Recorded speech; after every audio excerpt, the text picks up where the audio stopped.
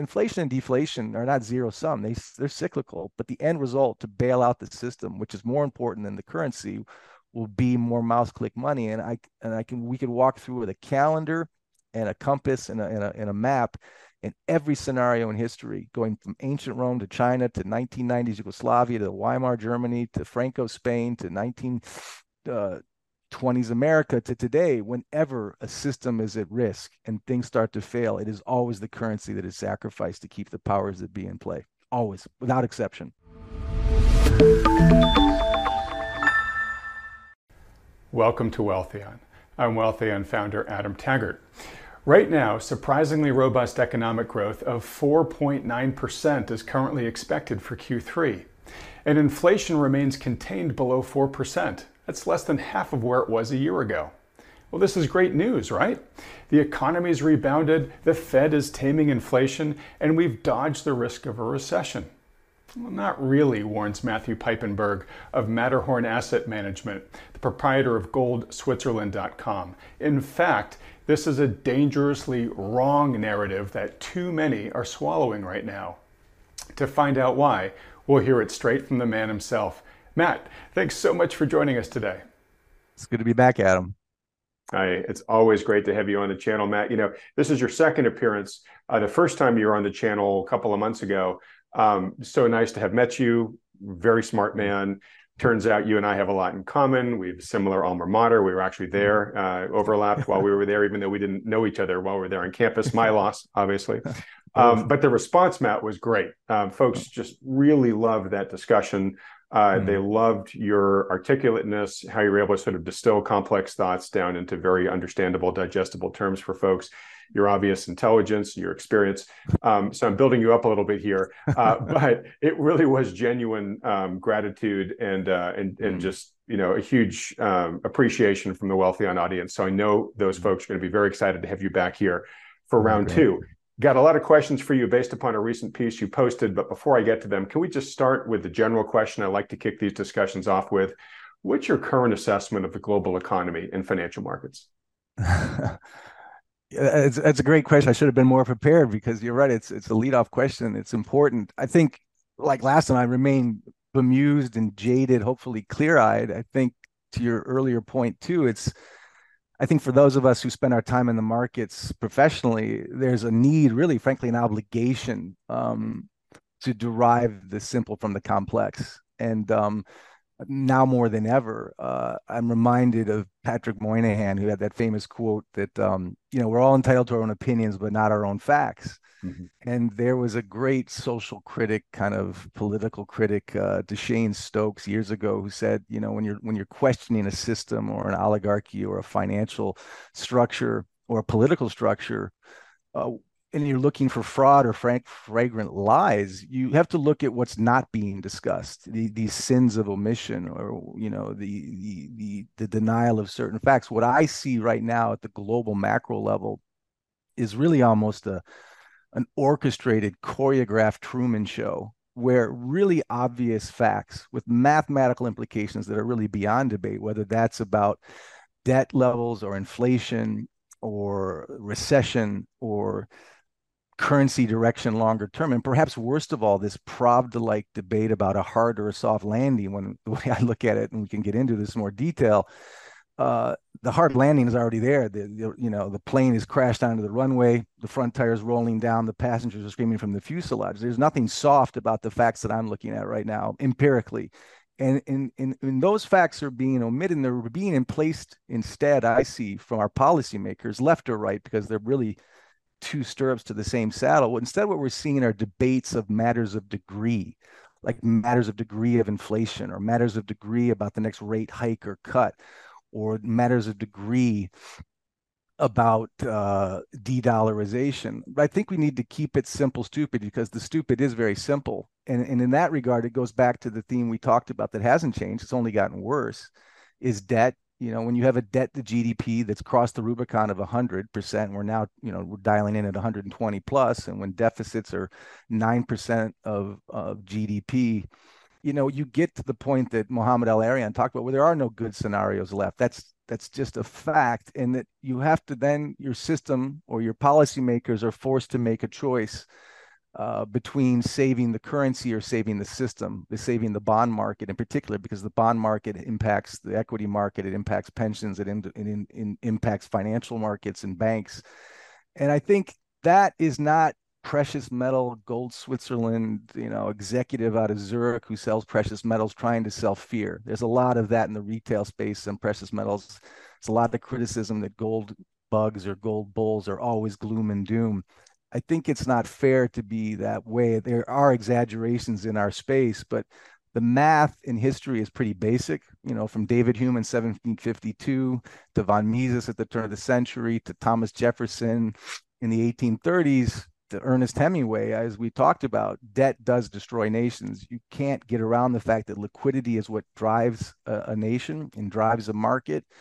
When you hit debt levels that are unsustainable, when you cross 120% debt to GDP, growth becomes mathematically impossible. This is not discussed enough. So liquidity has to come from somewhere. And unfortunately, in our situation now, because of our debt levels, that liquidity, in my opinion, hasn't changed at all, will eventually come from a mouse clicker at the Eccles building, the home of the world reserve currency, where it's created and mass produced and ultimately debased. And I think this is something I'll close this point with. Monetary policy can be used to support bonds. That can be through QE, dovish, the dovish QE policy and lower rates, or monetary policy can be used to support currencies. That's hawkish with higher rates and QT. But monetary policy can't support both the bond market and the dollar at the same time, or the currency at the same time. And ultimately, my theme, which hasn't changed and will not change, is that because of our debt situation now, there will have to be a choice made. We either save the bond market, which means save the system, because that's tied to the equity markets, to the financial markets and everything else, or we let the currency, fall on its sword and we sacrifice the currency to save the system. And that, as Luke Gromen said, is inevitable. I don't know what it means in the next 12 minutes or 12 months. I see that as inevitable. I see that as an inflationary endgame, which is highly destructive to all of your viewers, whatever their economic class, whatever their sophistication level. It's an invisible tax on all of us. It will affect the middle class the hardest, but I don't see any way around the monetization of our otherwise unsustainable debt. And I think that is incredibly mathematical and historical, and it's not debatable or doom and gloom precious metal gold executive from Switzerland. I think that is the hard end game that we're looking at. And to my other point, I think the soft landing, hard landing debate is distortive because we're very, very much in a hard landing already. I'd love to talk about more of that. All right. So many great points you brought up there. Like I said, I got a lot of points here from your recent piece, which actually touches on a lot of these things. Mm-hmm. I maybe want to fast forward to the punchline of the discussion really quickly. Two things. Mm-hmm. One is what you just described there, more or less a prediction of a destruction of the currency through hyperinflation. That we'll talk about the potential inevitability of that. I'm going to put those words in your mouth, but I believe that you do think it's probably likely inevitable. I just want to make it super clear. That's your long-term view. That's not necessarily what you expect, say, in the next 6 months or so. You're not predicting like a hyperinflation of the currency immediately. No. Yeah, I don't know. I don't think anyone can say that. I think Luke Gromen put it best. I can't say 12 months out, but you can see the clouds on the horizon. You can see the rain. I just don't know if it's at noon, 3:30 or 4 p.m. I just don't know. No one really does. Right. But, and I just asked this to make sure that people don't say, oh my gosh, I totally agree with what Matt's saying, and so I'm going to prepare for hyperinflation tomorrow. Right. Right. No. There could be deflationary, absolutely spurts along the way. Absolutely. Okay. And then you said you have to make a choice, protect the system or protect the currency. This is a leading question, but is there really a choice? In other words, given how much debt is in the system right now, what would it take to quote unquote, if we were going to protect the currency? Right. If we were really going to protect the currency, we would have to keep rates high, right? Where they are right now. Can the system sustain even under current rates that we have right now? Or have we already crossed the Rubicon? I think you even used that term earlier on. Do we have so much debt in the system that if we truly decided to protect the currency instead, the entire economy might break? Well, think about it. Yeah, I mean, it's a very important question.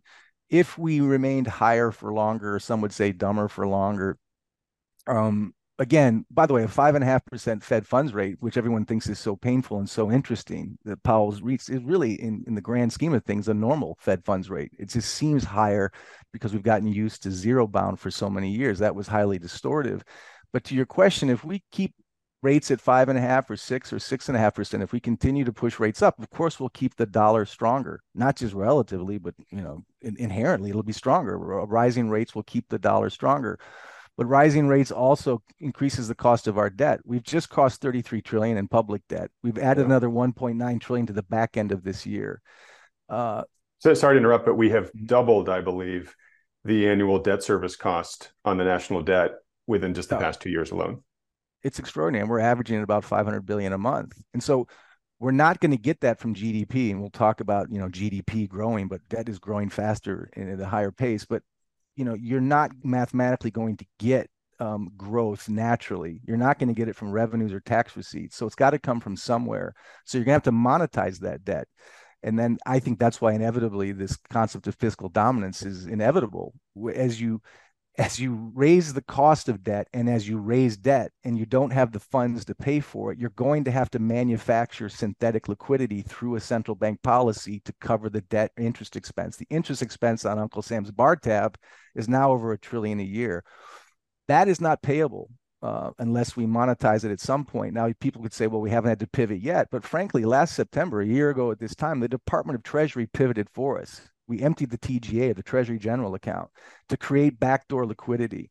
So that was a one-trick pony. In a sense, Janet Yellen kind of trumped Jerome Powell by creating liquidity indirectly. Then we had the Right. BTFP program that created another backdoor QE, another backdoor dose of liquidity. People don't realize the BTFP program costs more than TARP ultimately. So we had to spend more money than we did in 2008 to bail out the too big to fail banks. So we have created some pivots off the balance sheet, so to speak, outside of Powell's purview indirectly through the TGA account and in this bank funding program. So we bought some time. But as we keep extending our debt levels and increasing our fiscal policy like drunken sailors, we have to monetize that. We have to pay for that somewhere. Again, my argument is empirically that's not coming from tax receipts and GDP. That's going to have to be paid at some point. Or we're never gonna default on our treasury, on our sovereign bonds. And if we don't support them, then bonds get weaker and weaker and yields get higher and higher. As yields get higher and higher, interest rate gets higher and higher. So we're in this vicious circle where we're damned if we do, damned if we don't. We have to do something to keep those yields controlled. We have to do something to keep those bonds from falling too far in price. Right now, Powell's policies are putting tremendous downward pressure on bond prices, which puts upward pressure on yields because they're inversely related. Right. And when we're adding another 1.9 trillion to the back end of this year, we're issuing bonds at a rate we haven't seen in 55 years. But we're also seeing foreigners less interested in those bonds. Who wants an IOU from a government that's giving you a declining asset that's 120% over its skis in debt? It's a bad credit. And we can get into the debate about Brent Johnson and how it's still the best horse in the glue factory and no matter what. And there's a lot of strength to that argument. I think what Brent Johnson is missing and what I think Luke Groman and others are catching on is A, the flow to the US Treasury has already happened. And B, this notion that we can keep interest rates higher generationally, like Jim Grant argues, is ignoring the fact that we're hitting a wall, that we're not going to be able to avoid a pivot at some point sooner than the next 10 years. At some point sooner than that, we just won't have the money to pay for our own IOUs. It's not going to come naturally. The only solution, I guess, the other only solution is we cut our spending by 40%, but I don't see a politician, left or right, who can get elected on that platform. Oh, we could do nothing and just let rates stay high and let more banks fail, more businesses go bankrupt, more small businesses disappear, more Spotify's, more Amazon's, more Google's lay off more jobs. But we can't cut our spending. It's political suicide. We can't increase our GDP at a rate high enough at these debt levels to grow our way out of this. So we're going to fall back to a mean reversion of relying on that mouse clicker at the Eccles building. Again, it may seem sensational. I haven't had anyone show me an argument that gets us out of that scenario. And when that happens, and again, no one knows when or what the real trigger will be, and we can talk about all the things that already are breaking, but when that happens, that will be inherently inflationary policy reaction. And in the interim, to your earlier point, we could have a market crash, a further bond crash, an S&P crash, which will be a disinflationary interim scenario. Because inflation and deflation are not zero sum; they're cyclical. But the end result to bail out the system, which is more important than the currency, will be more mouse click money. We could walk through with a calendar and a compass and a map in every scenario in history, going from ancient Rome to China to 1990s Yugoslavia to Weimar Germany to Franco Spain to 1920s America to today. Whenever a system is at risk and things start to fail, it is always the currency that is sacrificed to keep the powers that be in play. Always, without exception. Without exception. And part of that is it's I mean, it's a mathematical dilemma, right? Because you have to basically say we're going to destroy the currency, right, over time if we keep doing this, or and that's a tomorrow problem, right? Yeah. Or we're going to start defaulting today, right? Yeah. And any politician is going to vote for kicking the can to tomorrow if they can, right? And any power broker, anybody that is benefiting from the system, is not going to want to accept default today too, and they're going to put the pressure on the political class to kick the can, which is already what the political class wants to do, right? As you said, it's a very predictable human decision. We just make it every single time. Basically every society that has faced this problem has always eventually picked the currency destruction route. Yeah, I think history is still a guide, no matter how much we try to cancel it, the bad, the good, and the ugly of it. We have to learn from it. And again, we have to, this is something I talked about with Grant Williams last year. Wisdom is not just IQ or SAT scores. It's accountability. It's recognizing failures. It's being accountable for them and being blunt about solving them. I think it's very hard for a politician to be blunt about the austerity needed, the spending cuts needed, the entitlements that need to be cut, and say that in a candid way to the American people and get reelected. We can always blame politicians for being dishonest, but us as voters also have to recognize that we don't like to hear what we don't like to hear either. And there is a sin on our own part for wanting to vote for the platitudes and promises because that makes us feel better at election time. But I think the American people, can follow the Kennedy mantra of ask not what your country can do for you, but what you can do for your country. But they have to trust that government. They have to trust that country. They have to trust that leadership. I think if we had an honest politician and an honest policymaker and a population that was treated fairly, they would be willing to try to tighten their belt and get through what needs to be done to cut our spending, because we don't have a life raft that fits everything and solves everything. We're going to have to make compromises. You can blame the politicians, but you have to blame the voters too. We have to all be realistic. And I don't know which comes first, the chicken or the egg or the cart or the horse. I haven't seen too many honest politicians, and I still have seen a lot of brave Americans who are willing to be told the truth. I'm just not sure if those two Venn diagrams overlap. Right. Or to hear the truth and to sign up for sacrifice. Right. We're not the greatest generation, not as a society today, and our politicians are not, and they're not trusted that way.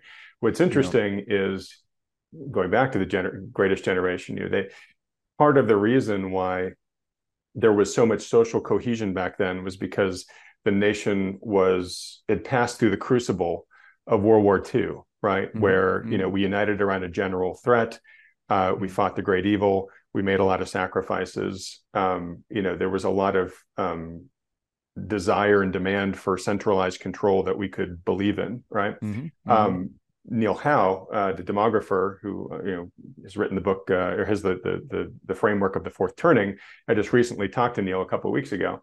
A lot about this, and he reemphasized that fourth turnings is where the status quo falls apart, and as it does, that's where you get more demand from the populace for more centralized control, for government that can come and really take care of the problem, right? And the people line up behind that. So in many ways, it's sort of human nature, right? Where you can change behavior by insight or through pain, right? Insight is doing the math in your head and saying, boy, if I keep behaving like this, something bad's going to happen in the future. I should clean up my act today, right?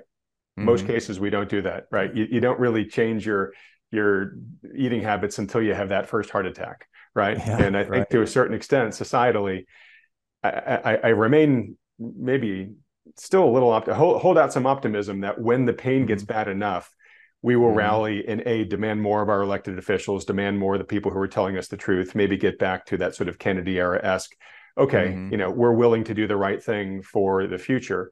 But I think Mm-hmm. right now we're certainly not there. I think you share that same sentiment. Mm-hmm. And as people get more desperate, right, you go through this process where they, you know, they want succor. They want the freebie. They want, okay, Mm-hmm. just like we have an inflationary problem. I'm having trouble, cost of living's gone up. I'm having trouble paying my bills. So please Mm-hmm. give me more stimulus so I can pay my bills, where they're basically asking just for more of the same problem Right. that's causing the issue, right? So we got to Right. get through that part of the cycle first. Yeah, and it's very Pollyannish thing for me to say, but trust, this thing I've written about many times. It's very hard to quantify. It's very hard to empirically nail down. We all feel it. It's like that famous Supreme Court justice. I don't know how to define pornography. I just know it when I see it. Mm-hmm. I don't know how to define trust in the system. I just know when it's evaporating. And I was watching an interview the other day with Eric Weinstein. It was quite brilliant. I mean, you and I, for example, can talk about the Bureau of Labor Statistics or the NBR and how they manipulate employment data, or I could talk about how they manipulate inflation data.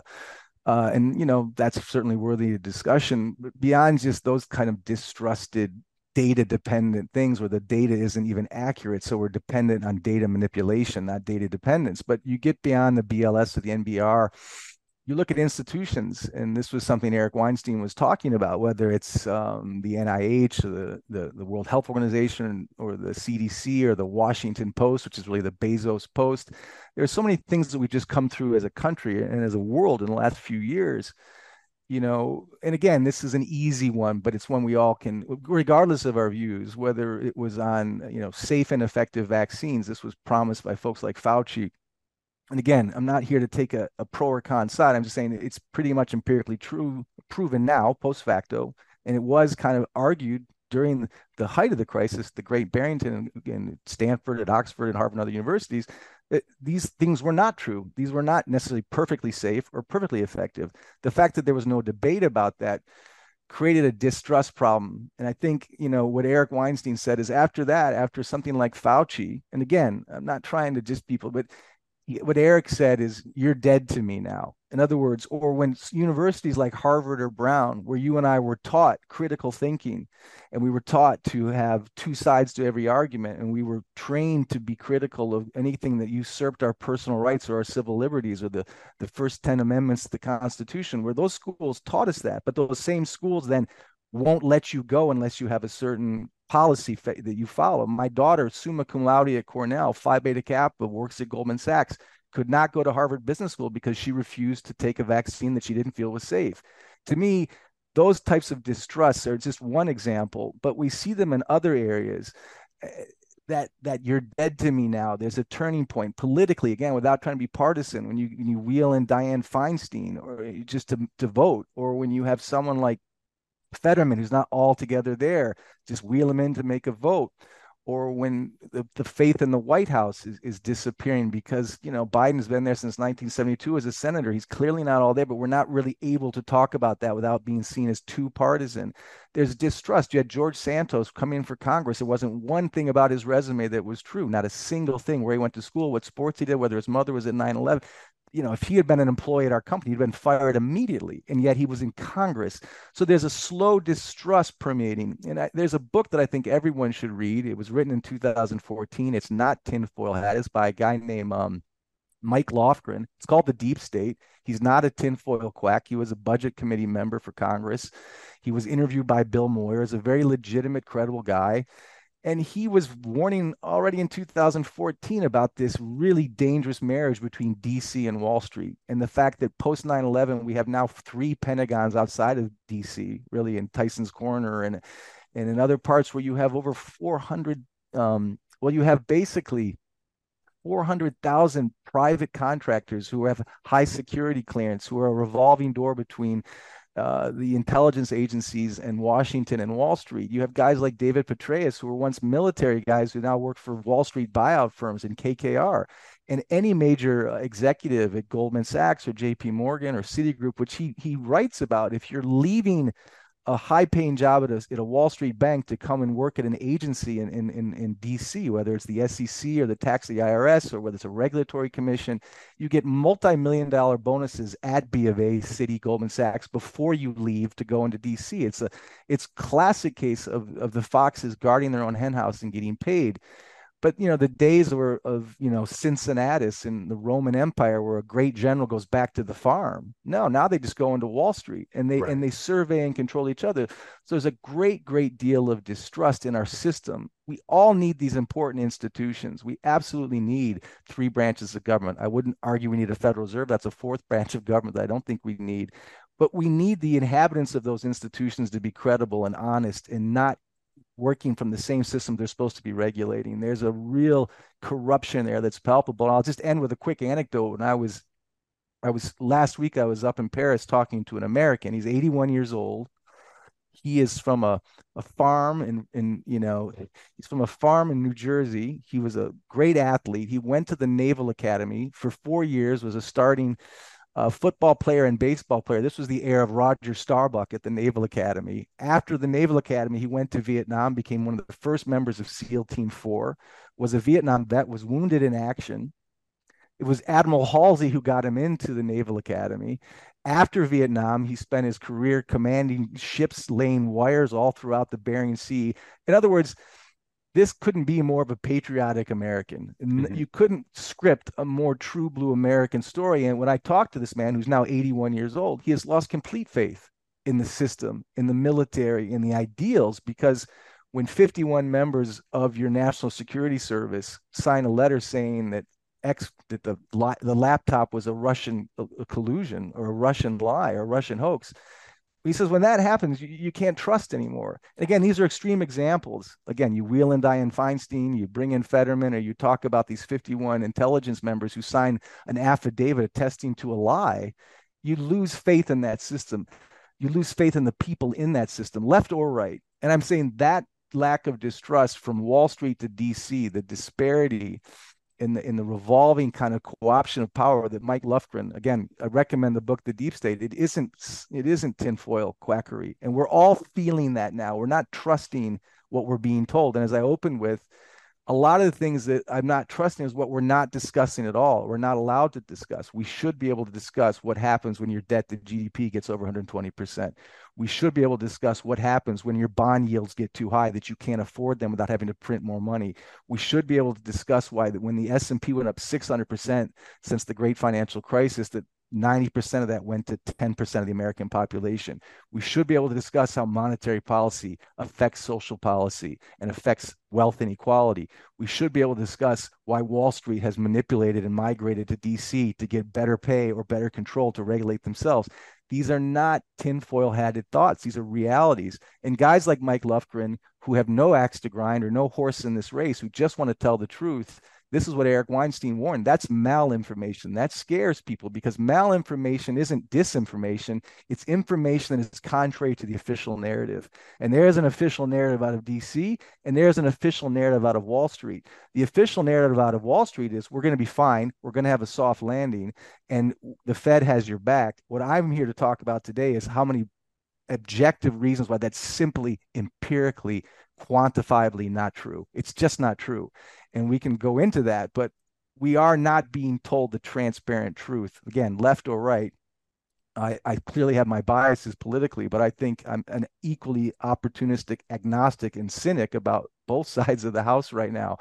But our official story and the censorship that I'm seeing and the centralization that I'm seeing and the omission of facts and the omission of debates is very troublesome to me. So that goes back to your larger question. If we don't trust the inhabitants of our institutions, we're not going to be able to cooperate to get ourselves out of this. And the one thing I'll say right now is there is no good scenario left. We are going to have to debase our currency if we're not going to cut our spending to monetize our debts. And that will ultimately have massive implications on all the markets. Yeah. So, our debt is growing exponentially in an exponential system because of how it's a multiplicative process where, each time increment grows much more than the sum of the ones previous, right? So the issue with an exponential system, if you're heading towards a problematic era, is once you can actually see the problem, it's way too late to fix it, which is sort of what you're saying here, where it's like there's no good options where we get out of this pain free, right? All you can really do once you see the problem is determine how you're going to manage it. And for all the reasons you just mentioned about the distrust and the poor information, we're not going to have that collaboration. We're nowhere close to having the collaboration needed to come up with a unified plan for managing this thing. So we're highly likely going to slam into the consequences kind of blindly and at full speed. Right. Well, yeah. I mean, sadly, we're instead of kind of coalescing, we're splintering. You know, this is the identity politics fear. This is what Tony Yu at NYU warned about before his untimely death. It was quite sad. When you have self-censorship, when you're afraid to talk about these things because you're being labeled X or Y or left or right or up or down. But we have, instead of kind of agreeing, we're debating now about Bud Light cans and about, you know, transgender bathrooms and all these other things we talked about last time. I think, you know, a lot of these wounds of the past are still important, but we're bringing them back up to divide us more. I don't think that's helping. But there's also, this is another classic symptom of a failed regime or a failed system, that you look for ways to distract the people from what's really at fault. And what's really at fault ultimately is fiscal and monetary, because of our debt policies and because of our politics. But we are being told to blame that. Well, first we can blame it on COVID, or we can blame it on Putin. We can blame it on climate change. We can even possibly blame it on little green men from Mars. Anything we can do to distract people right now from the simple, stupid reality that we are like a family, as we talked about, that is living way beyond our means. And no one wants to take accountability for that. No one wants to take their husband or wife's credit card and cut it, or tell their son or daughter, you're spending too much money, or you're not going to get the fancy car or the fancy vacation. No one wants to, you know, accept that the part of that blame lies within our own government. To stay reelected, we have been living beyond our means, borrowing beyond our means, and putting that bill on the next generation to be paid for with mouse click money that's going to be inherently inflationary. That's going to mean, that explains why my children's generation, your children's generation, are the first generation in years, or in many generations, to have a lower income expectation, diminished prospects. That is palpable. It's not just financial, it's psychological. There's a lack of that patriotism, like that Naval Academy grad I talked to, that 81-year-old, he's lost his faith. It took him a long time. Our children are already not even with that faith. But the common denominator is there's less belief, less trust. Again, that Pollyannish amorphous term, which we can support with evidence in numbers and ratios and spreads and treasury outputs. And that's the boring math of the bond market and the yields and the spreads that we can get into, or all the things that are breaking. But the simple fact is, it is a social and financial issue, and it's very, very tied together. And we are at that point right now, more so than ever. And it is interesting. Again, I have partners and colleagues who are Vietnam vets. I have friends that are vets of the Iraq War, the Afghanistan War. Again, I'll say they're lions being led by donkeys, but this kind of cynicism, this kind of distrust, I see all the time. And I see it among those of us who trade equities and credits too, and who look at macros. We can't ignore these elephants that are all over the room and knocking over China one by one, and no one wants to talk about it publicly. And if you do, you're being labeled a doom and gloomer or a gold bug, or someone, you know, these gold bug guys are always saying, you know, things are going to implode. It's the end of the world. I'm not saying that. I'm saying it's not going to be the same as it was for the last 10 years. We have to face the consequences of too much debt. It's really that simple. Really right. And I want to get into that with you. We haven't really even started on the list of questions I have for you about exactly kind of what you're talking about there. And let's get there now.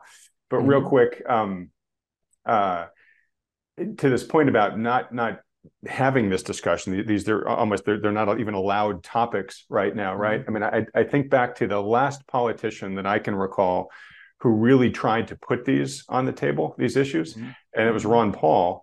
And you know, he was vilified and derided, you know, for these things, right? So you know, when he was in the Republican primary, you know, it was good that he was in there, because he was sort of building awareness of some of these issues. But if you look at how his fellow candidates and how the media covered it, it was like, oh my gosh, look at this old crackpot over here. He's Right, like right. criticizing the Fed and thinking we should like audit the Fed, and he's just jabbering on about debt. I mean, Right. he really was sort of Yeah. derided and made fun of. Yeah. And so obviously other politicians see that and say, well, okay, I don't want to run into that buzzsaw, right?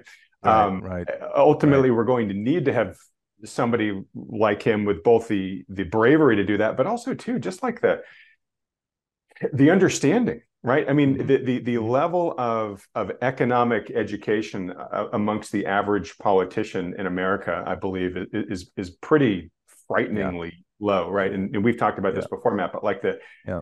just the magnitude of what a trillion is, like just trying to wrap your brain around a trillion. Honestly, you guys like you and I, Hmm. we talk about and think about this stuff all the time, but we really can't understand how massive a trillion is, right? And Yeah. yet for Yeah. a politician, it's like, whoa, there's a problem. Well, all right, how many trillions should we throw in that hole, right? They just don't Yeah. understand the knock-on effects of Yeah. something that massive, right? Yeah. So you said sort of lions led by donkeys or whatever, right? But we have these people that are making the decisions that really matter, who Hmm. have a fraction of an inkling of what they're doing around this type of stuff. So, anyways, we Yeah. could talk about this forever. And you talked about Cincinnatus. It is Hmm. very sad and shameful, maybe, that we've gone from the era of Cincinnatus to the era of Citadel, right, where Yeah. it's just a revolving door between DC and Wall Yeah. Street, right? Yeah. But Yeah. that being said, let's get back to the core of your article here, which I think is the meat of Hmm. what you want to talk about today, anyways, related to Hmm. all this, which is the narrative that we are being told today, what is acceptable right now, what is in the Overton window of discussion, if you will, Hmm. is GDP looks strong, Hmm. inflation's coming down, soft landing ahead, no recession to Hmm. worry about. And you are Yeah. saying absolutely not. I think you even said the hard landing's already happened. Like the casualties are already out there on the runway. Yeah. The engines are half a mile away, burning wreckage. So so why should we not be cheering these most recent numbers? Well, first of all, the simple fact in this Atlanta Fed now, nominal GDP forecast at 5.9%, or excuse me, yeah, in real terms, It's that's now 4.9%, just because it's come down a 4.9. bit since you wrote your article, but it was 5.9 when you started just a couple of weeks ago. Yeah.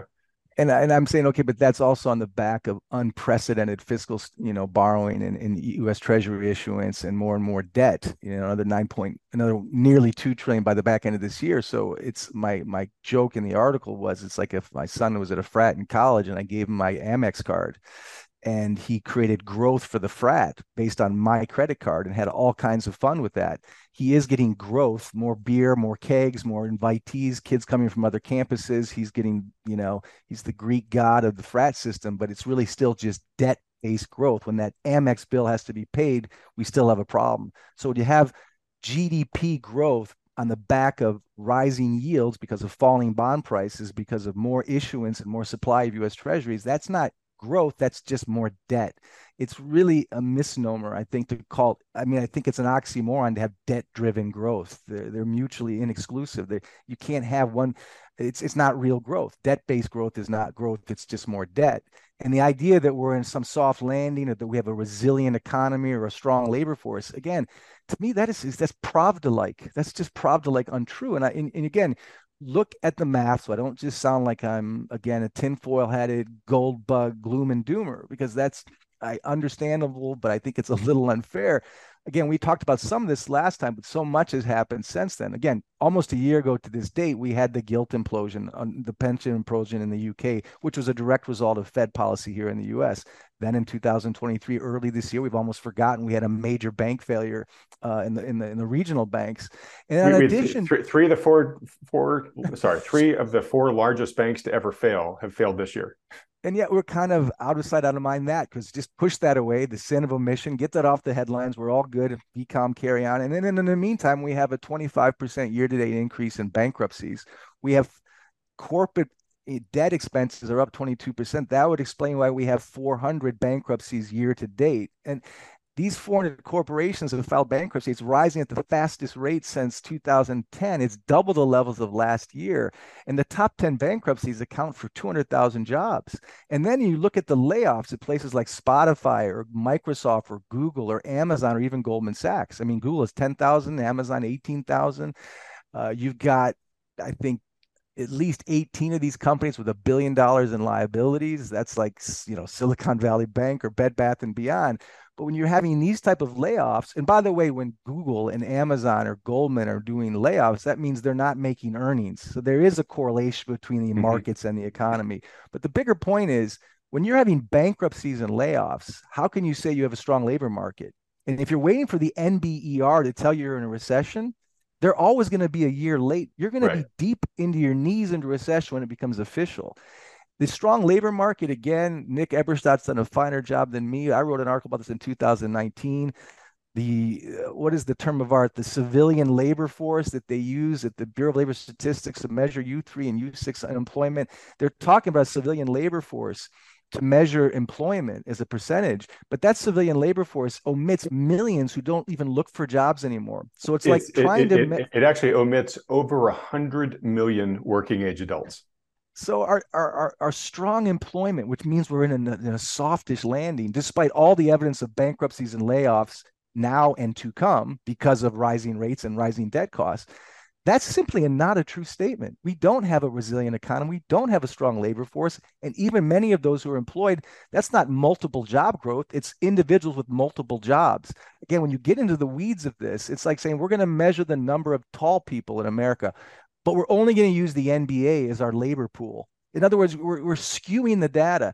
This is not Matt Piepenburg, gold bug doom and gloomer trying to make the world bad and good for gold. I'm saying separate it from precious metals and inflation and debasement of currencies and look at debt, but look at misinformation. By the way, John Williams, who does Shadow Stats, was just on with David Lynn talking about real true inflation. We had 3.7% by the Bureau of Labor Statistics. He's saying it's closer to 11.5% based on the same metrics that we used in the Volcker era.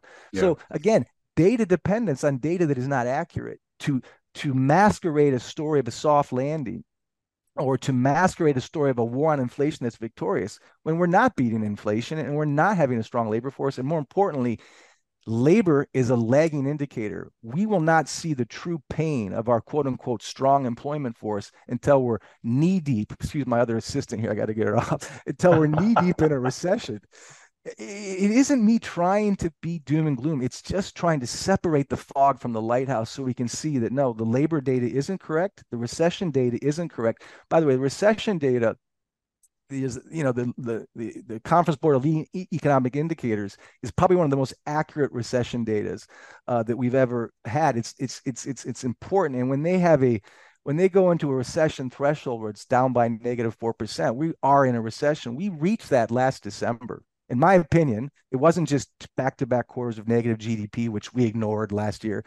It was that LEI indicator. We're in a recession. And ask anyone who just got laid off at Google or Spotify or Amazon or Goldman Sachs if they feel like a recession, or those who got laid off at those regional banks. In other words, I just think, putting lipstick on a pig to buy time with platitudes to hide math is disingenuous at the top down, and it's important for people not to be labeled just bearish for bearish sake, to look at the empirical facts, look at the layoffs, look at the bankruptcies, look at the number of empty homes. I think you had a woman on recently who was just talking about these empty homes that aren't even being listed. Melody, right? Yeah. It was fascinating. This is a small example. I've talked to loan officers at major big banks in commercial real estate, just doing my own analysis. And these are guys who work on commission. And 2 or 3 years ago, they'd be doing loans at the 250 million level, takeout construction loans. They'd be doing 30 to 40 to 50 of those a year.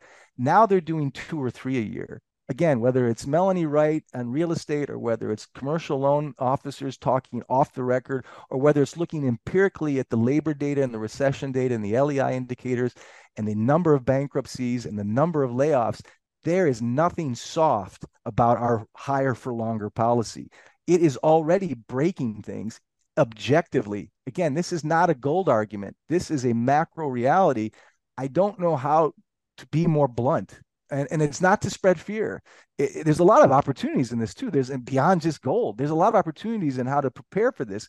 But I think it's insulting to us to continually omit the real data and to continually omit the real themes and the real topics of discussion while we argue about soft versus hard when it's not even worth arguing about, or we argue about what the next rate hike will be, whether it'll be at the end of the year or next year, what Powell's going to say at the FOMC or at the Brookings Institute.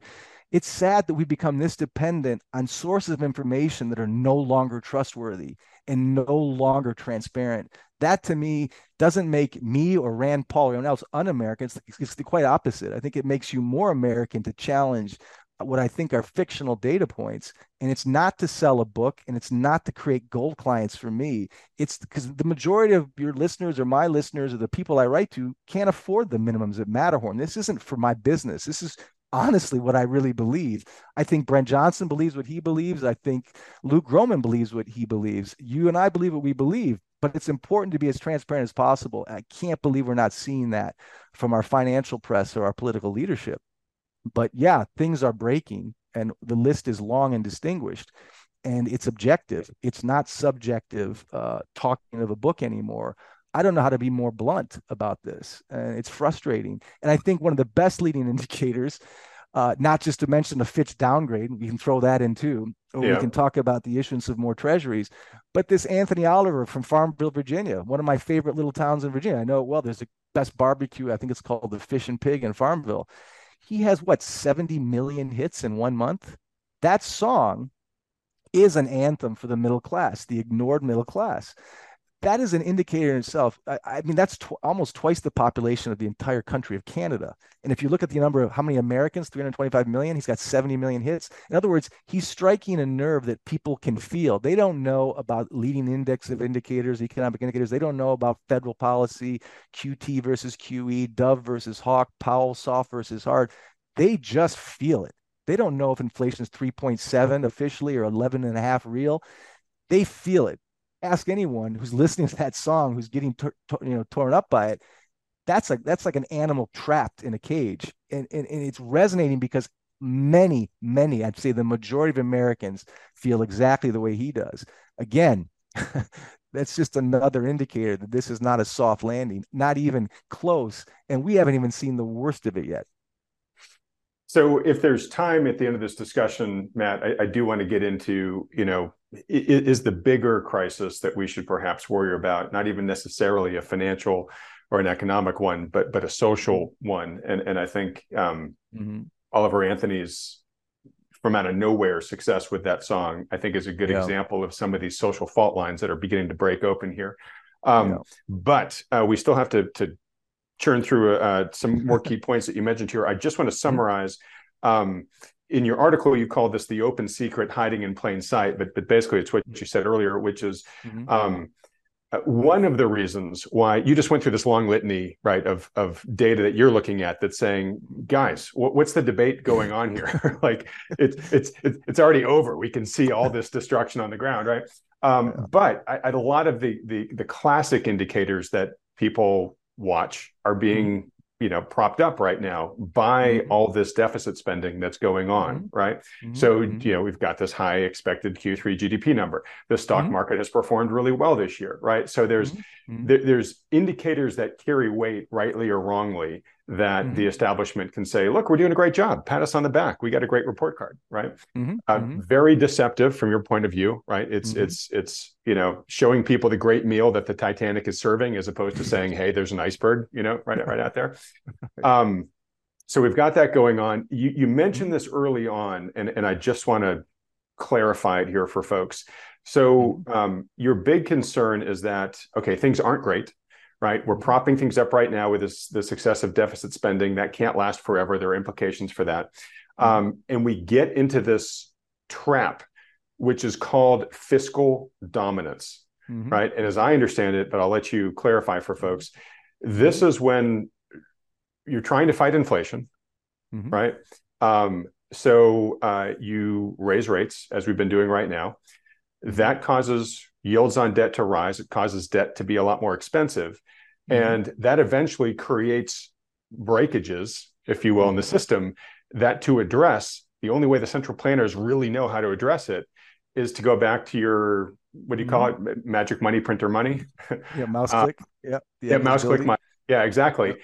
And Hmm. create, new money to plug the holes, right? Which Hmm. basically is a trap, because obviously if you're trying to fight inflation, mouse click money is the opposite of fighting Exactly. inflation. It's a trap you It's the can't get irony out of ironies. Yeah. You know, you've described it quite well. I mean, this isn't just us perma bear doom and gloom hard asset guys in Switzerland or elsewhere in the world. This is from the St. Louis Fed did a white paper on this in June. Luke Groman picked it up and wrote brilliantly about it, brought it to the attention. Again, it's a small circle of people that read that level of detail, but it's important to know the basic irony is that Powell's war against inflation is inherently inflationary. That's the great irony. But I'll take it a step further, and this is the Matt Piepenburg thesis that I've said for years, which is a minority thesis. But I'll say it again. I do not believe that Powell's war on inflation is sincere. I think it's optics. I don't think Powell is really fighting a war on inflation. That sounds incredibly tinfoil hatted. I think Powell seeks inflation. What he has is the benefit of being able to misreport or underreport inflation through the Bureau of Labor Statistics fiction. When you get, again, this is math and history. There is no way to solve our debt crisis when debt is this high through growth, or we're not going to get it through tax receipts. So the oldest trick in the book is negative real rates, where inflation is higher than the yields on your bonds, or mm-hmm. you have negative real rates. But negative real rates is politically dangerous. It looks bad. But if you can manipulate the inflation data, then you can quote unquote have a victory. I think Powell is trying to inflate away debt. So if you take John Williams' shadow stats and let's say he says it's 11% inflation, let's give him the benefit of the doubt and say it's really 9 or 8%. It's still a huge gap from the official number. But if the unofficial number, the real inflation number, is say 9%, and yields on the 10-year are 4.4%, then you're running negative real rates. That helps you inflate your way out of debt secretly. That's a hidden secret knife wound to the middle class and to the real economy and to the real citizens of the country, but you are secretly inflating away debt. So I think, and again, I think we could spend more time on this. I think Powell knows that we need inflation to inflate away debt, but I can have my cake and eat it too by misreporting inflation. Optically, of course, he has to say, I want to fight inflation because inflation is bad. It is bad, to have negative real rates officially too, because it makes it harder to sell treasuries abroad when you're getting a negative return. So he doesn't want inflation to get too high. But boy, if he could have the best of both worlds, it's to report a victory on inflation, but then actually let inflation rip. And I think that's the collusion between the Bureau of Labor Statistics, which I think wins the Nobel Prize for fiction and how they report inflation. I think John Williams is a patriot the way he accurately reports the CPI scale the way it was used in the Volcker era. So if Powell wants to be Volcker, let's measure him by the same inflation scale Let's that use the Volcker same used. benchmark. Yeah. So again, these are tricks, and this is something that Jean-Claude Juncker said. He was the former president of the European Commission. Look, Mm-hmm. when the I data is know this bad, quote. we just lie, you know, and and Yeah, and when and, things get bad, you have to lie. That was his you have quote. to lie. And again, that may sound like Piepenburg's just got off the rock crap. I've looked at this upside down and backwards. I've delved into it, and I really do believe that the inflation narrative, like so many narratives, is convenient, but it's not accurate. And I think we deserve better than that. But at the same time, if I were a central banker groomed to be a Fed chair, which is really what they are. They're groomed into consensus think and to sacrifice their, I think, intellectual integrity for the vanity of their job position. If I were in his shoes, I'd probably play the same tricks to stay in power and to control my legacy. But I don't think it's a profile in courage. I don't think it's a profile in integrity and in transparency, the kind of wisdom that we want in our Plato-like leaders when you're manipulating data. This goes back to my original point, the sins of omission, the quote by Deshane Stokes. The best way you can see fraud is by what they're not telling you. And so, but again, I think inflation is really something that Powell secretly needs to get himself out of debt. But even if you take the official narrative that we're doing this just to fight inflation, that we're rising rates just to fight inflation, the fiscal dominance argument means that it actually creates more inflation. I think the reason Powell is raising rates and QT, reducing the balance sheet, is very simple because he sees a recession already here and getting deeper. The only two weapons the Fed has is the price of money and the supply, the amount of money. Mhm. They can manipulate interest rates and they can expand or contract the balance sheet of the Fed. That's it.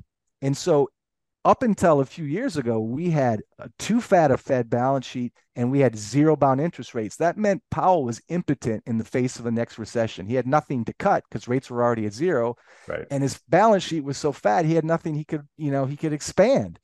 But now he's raising rates and reducing the balance sheet. So when it really does become obvious, despite all the things we've talked about, the litany of evidence that we're deep in a recession, when we really see a market sell off, the real crisis that triggers the Fed, when we see a market sell off now with a 5.5 Fed funds rate, he can actually reduce rates again. He'll have some ammunition in that revolver to actually fight that real problem in the markets. And he'll be able to expand the Fed balance sheet because he's QTing at the same time that he's raising rates.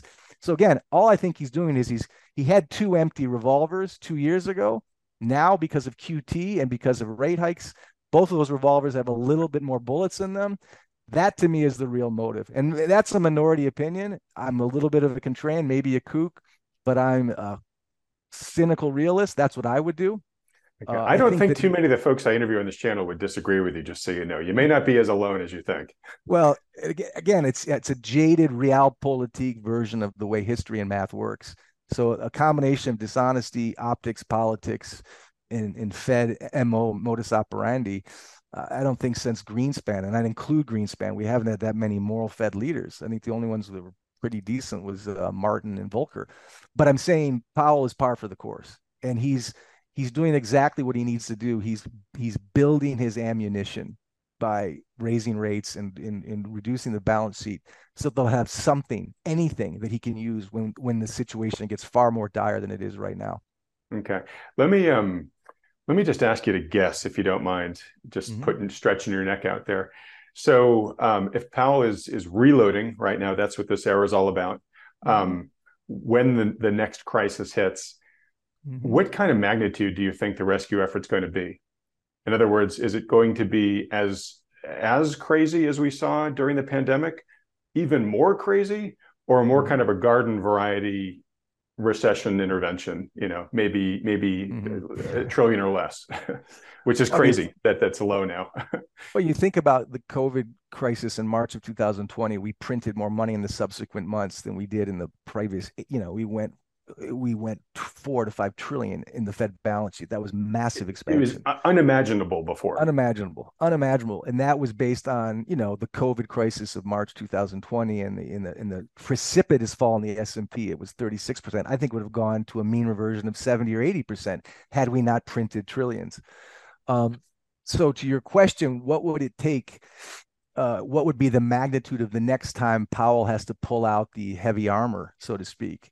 Um, well, again, people say we have a resilient S&P. Well, remember last year in 2023, the S&P and the combined damage in the bond and stock market was the worst since 1871. The Nasdaq was down 30%, the S&P 15. Where we're at this year is barely getting back to where we were. In other words, there hasn't been this incredible market behavior. We're really kind of running uphill in roller skates.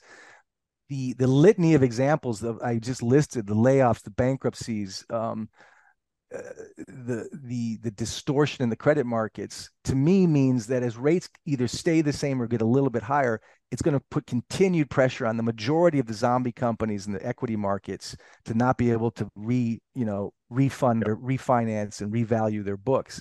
So despite the 5 or 6 companies that are the only thing holding up the rest of the market, and even those companies are laying off, at some point the cost of credit, and the cost of credit is the key cost of growth in the S&P. When that becomes unpayable, you're going to start seeing earnings fall. You're going to start seeing more layoffs. You're going to start seeing more faltering stock performance. If we see, and we will at some point, and don't ask me when because I don't know, when you start to see the inevitable, again, mean reversion in the S&P, I think it's a joke to call these markets resilient. They haven't priced in the new price because they can't roll over their debt or buy back their own shares like they could 3 or 4 years ago. There will be an uh-oh moment in the S&P, the Dow, and the NASDAQ. It'll start at the NASDAQ, it'll creep up to the S&P, and finish with the Dow. I don't know when. I don't know what the trigger will be of the headline. I do know that it will always be blamed on something else. It will be blamed on COVID, Putin, global warming, Martians, whatever, or some other geopolitical event. When that happens, there won't be natural growth to sustain it. There is no narrative percolating from the US that's going to save this. I mean, Luke Gromen said if we find a miracle battery that replaces our need for oil, or Right. if every baby boomer That is dies, immediately deployable, right? At immediately scale. deployable. And if every baby boomer dies and leaves 65 trillion in new money to the next generation and we reliquify ourselves through trust and estates, well, okay.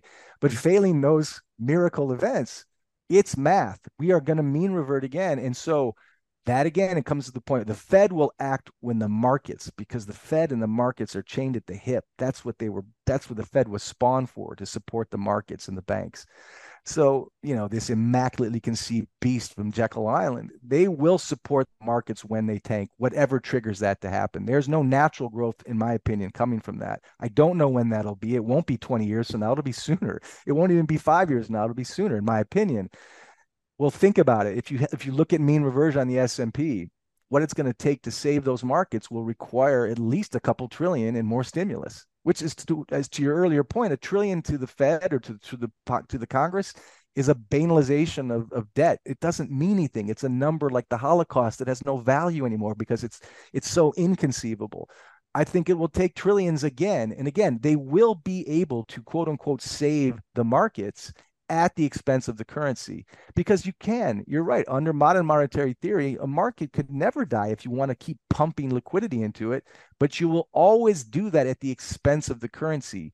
So to your point last time we spoke, it's either death by fire or death by ice. Mhm. You can save the markets, but you're going to kill the currency. And again, historically, that is always what happens until we have to do another Plaza Accord, another Bretton Woods 2.0, and reset the whole system and do some kind of debt jubilee, I guess. There'll be something, but again, it won't be blamed on the bad actors that put us here.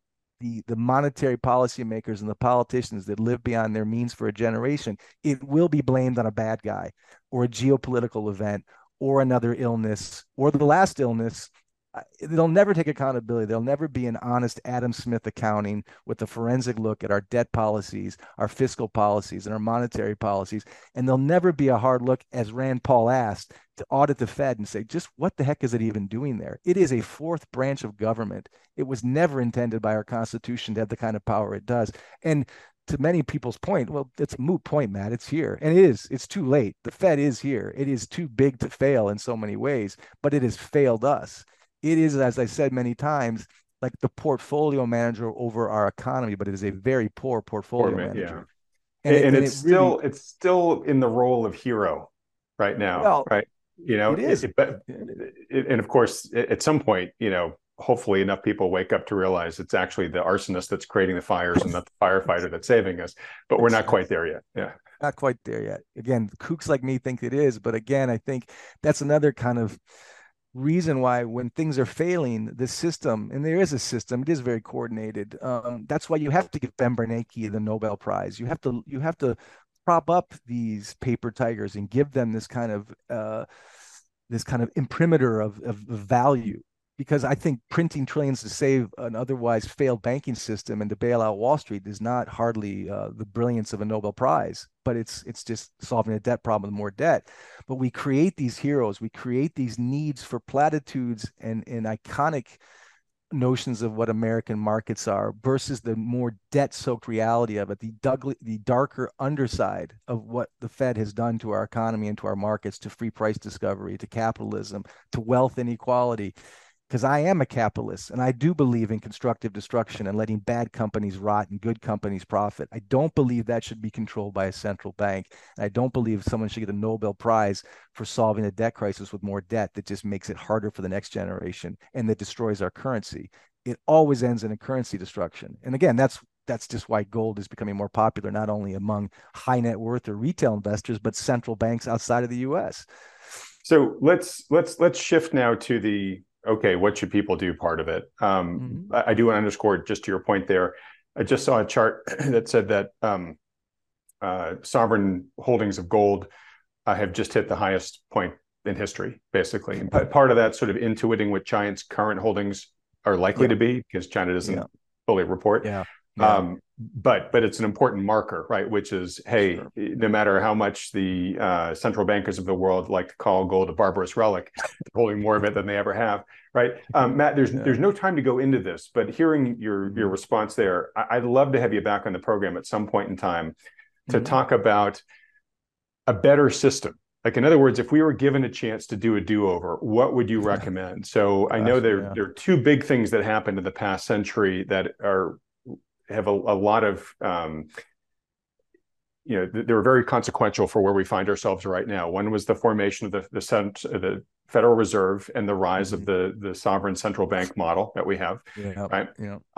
And then secondly was removing the world's major fiat currencies from any sort of physical Yeah. backing, right? Notably Yeah. the US in 1971, right? Yeah. Where fiat currency really could be printed at will, right? Yeah. Yeah. So I Yeah. don't put a ton of public pressure on you, but is that a topic you'd be curious to come Oh, back it'd and be fascinating. It'd be fascinating. I think to your other point though, just about sovereign gold purchases. I mean, again, it's like again, keep it simple, stupid.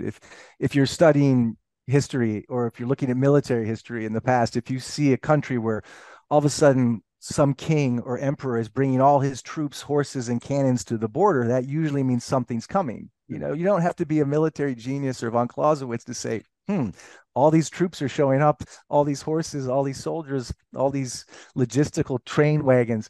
Well, when you see central banks stacking physical gold, that's troop movement towards something coming. You don't have to be a genius to see what they're saying. The implications are not the end of the US dollar, not the end of America, not the end of the world reserve currency, but what it really means is the faith in the inherent purchasing power of the world reserve currency is dwindling because every nation knows that the American dollar, though relatively stronger than any other currency, to Brent Johnson's point, and very important, I totally agree, doesn't change the fact that it's getting diluted like a glass of wine with water poured in it every day. The faith in that greenback is getting weaker and weaker, and they're slowly transitioning not to replace the dollar overnight. It'll take decades to do that. What I'm saying is the strength of that dollar, the inherent strength, not its relative strength, is dissipating before our eyes. It's death by a thousand cuts.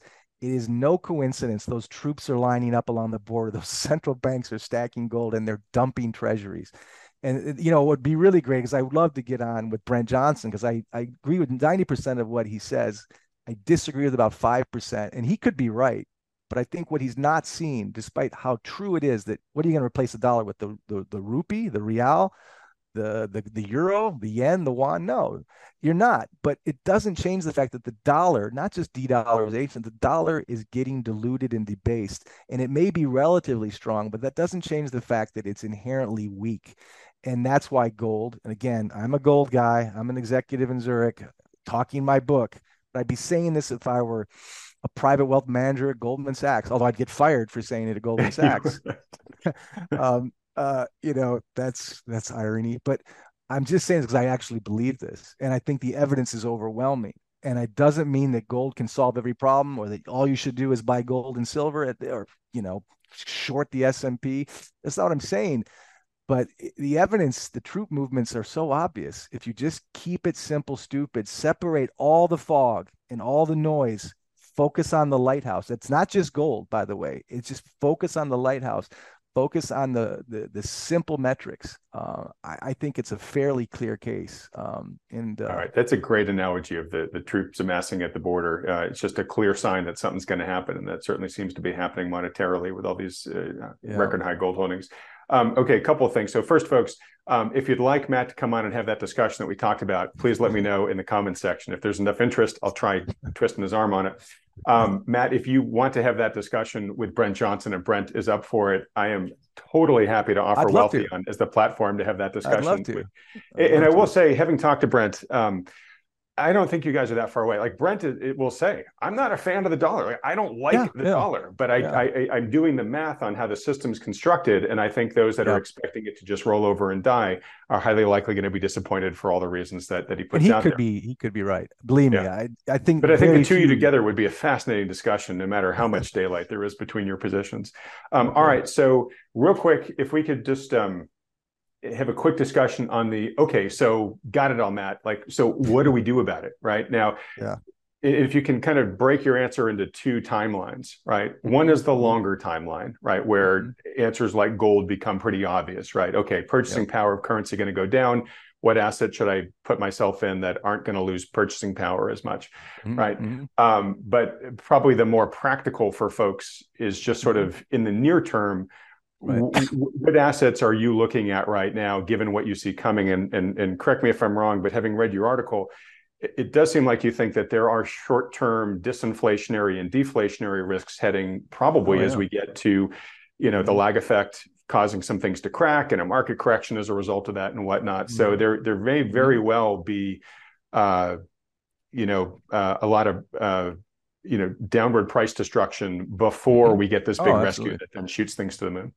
Oh yeah, no, it's an important question. Our interview with Matt will continue over in part 2, which will be released on this channel tomorrow as soon as we're finished editing it. To be notified when it comes out, subscribe to this channel if you haven't already by clicking on the subscribe button below, as well as that little bell icon right next to it. And be sure to hit the like button too while you're down there. Also, don't forget that tickets for the Wealthion Fall Online Conference are still on sale at the early bird price discount of nearly 30% off the standard price. And alumni of our previous conferences get an additional 15% discount on top of that. To lock in these low prices while they last, go to wealthion.com/conference. And if the challenges that Matt has detailed in this interview have you feeling a little vulnerable about the prospects for your wealth, then consider scheduling a free, no strings attached portfolio review by a financial advisor who can help manage your wealth, keeping in mind the trends, risks, and opportunities that Matt's mentioned here. Just go to wealthion.com and we'll help set one up for you. Okay, I'll see you next over in part 2 of our interview with Matt Piepenburg.